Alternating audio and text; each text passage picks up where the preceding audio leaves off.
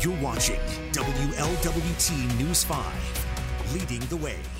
Welcome to WLWT News 5's Today Daily Dose. It is Thursday, making our way through this week. We'll get an update from Randy Rico in a second. Fletcher Keel is here with me. I'm Colin Mayfield.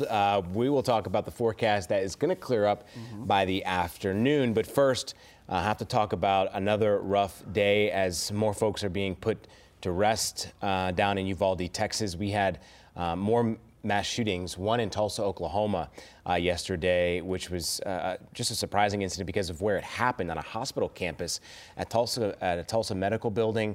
A gunman carrying a rifle and a handgun killed 4 people. That's really all we've been told about the suspect. Not really any other information has been given to any other media sources about who the gunman was, but apparently he was found dead inside a stairwell.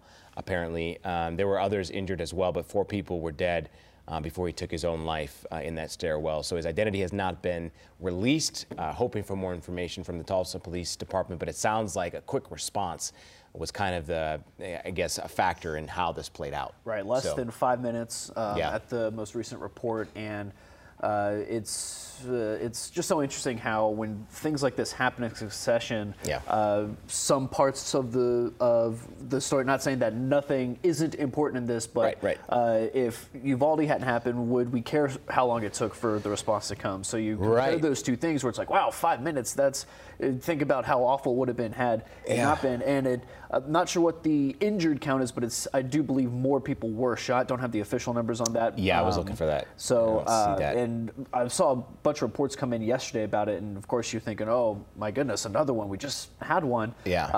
So with those 4 lives lost, obviously tragic, but with that quick response could have been much worse. Yeah, and the concern obviously is all of these shootings happening in vulnerable places, whether it be churches, schools. I mean, even a hospital place. This building apparently used for outpatient surgery services and breast health services as well. So you can imagine the number of people. That spans a wide gamut of our population. So another day, and actually another shooting in this resemblance kind of took place close to home in Dayton at a hospital shooting. That's the resemblance there, but an inmate was being treated at a Dayton hospital and shot and killed the security guard in the emergency room before taking his own life in this shooting. It was at the Miami Valley Hospital. Happened yesterday. I saw a couple of tweets that this shooting did not even make national news because of some of the other shootings that happened across America yesterday. I didn't even hear about it until I got in this morning. I didn't either. I heard about a number of others before this one. So this is being investigated, and they're asking why the shackles were not put back on. Apparently there was an evaluation that this inmate went through, suspected for withdrawal symptoms. So there's obviously more to be released out of that. So another terrible thing that happened close to home here for us in Ohio. And then, amongst all of this, the bill for arming teachers seems like it passed yesterday, and it's on its way, or at least it's on its way to passing the Senate. As it passed the House, I do believe, yesterday on the House floor.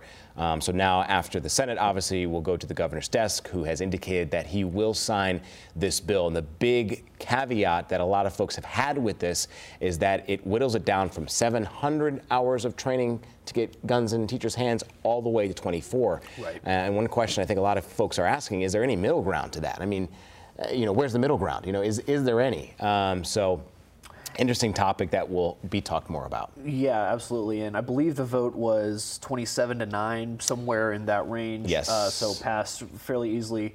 And you would have to, on the middle ground thing, you would have to think that, especially in a lot of the rural areas of Ohio, you'd have to think that some of those teachers have some sort of firearm training where, not saying that 24 hours is nearly sufficient enough, but you could bump that up, and you might not need 700 hours, but maybe 300 hours, maybe half that, maybe a little bit less, especially for those people who already know. And we're seeing a little bit with Butler County's sheriff saying that wasn't going to help with actual training, but was going to help teachers in the county secure concealed carry licenses. So we'll see if that continues to uptick as well. And I was actually in Florida, the aftermath of the Parkland shooting, when this was passed in Florida. I don't believe the training was as limited. It was just kind of the controversy of, oh, do we really want more guns in the schools? Yeah.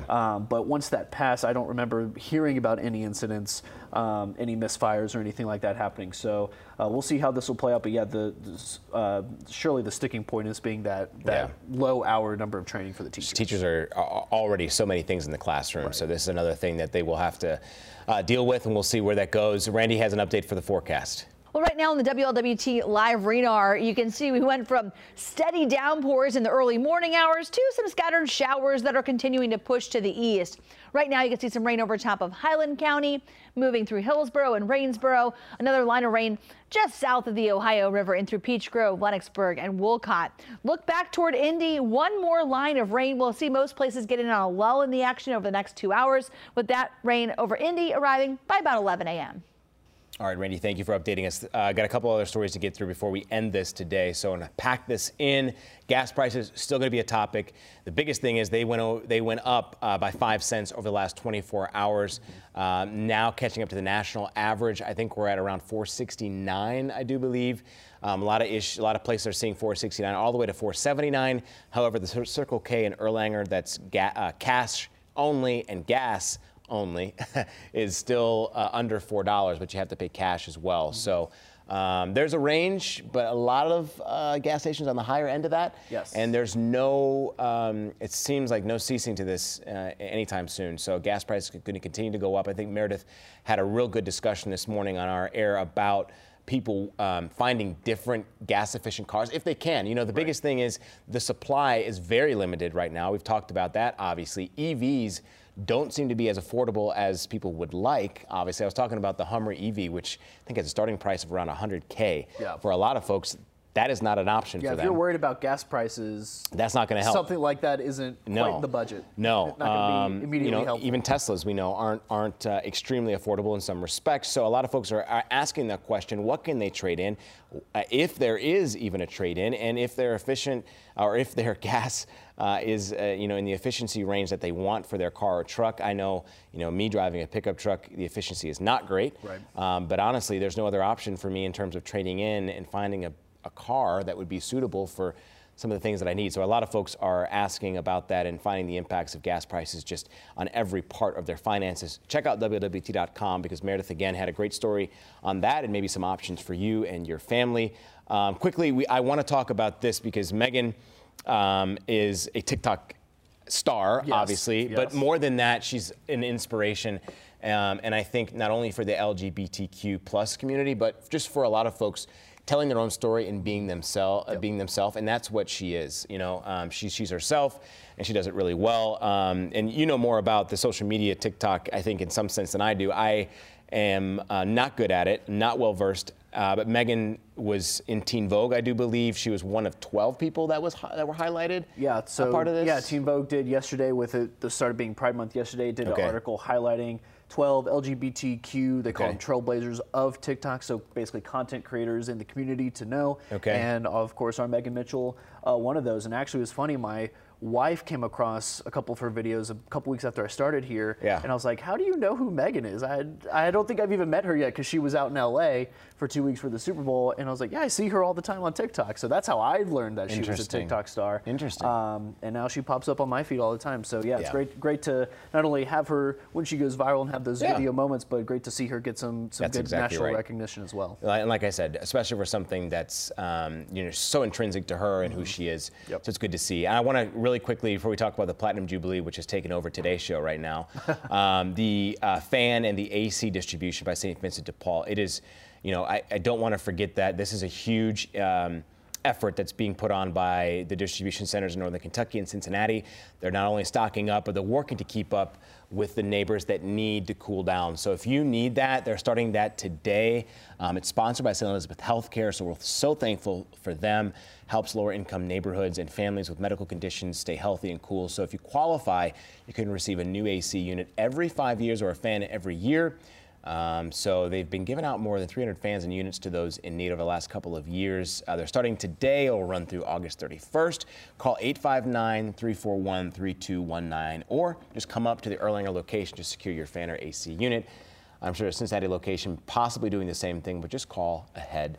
of doing so. And we'll have all that information on our website for you as well, WLWT.com. Thank you, St. Vincent de Paul. Platinum Jubilee, 70 years in service. I watched the Queen make her announcement at, well, I was not alive, actually, obviously, when she was doing it at 21 years old. You look so great. But, watching it again, I really aged well, guys. That's right.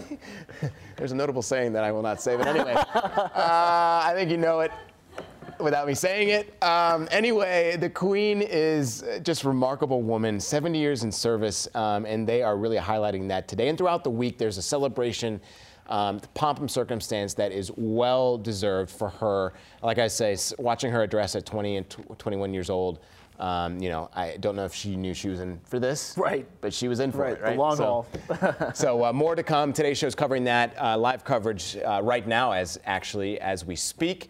If you're watching this as a podcast or later on, we appreciate you listening. Fletcher Keel, Colin Mayfield, Randy Rico. We'll be back for tomorrow's Daily Dose. Have a good Thursday.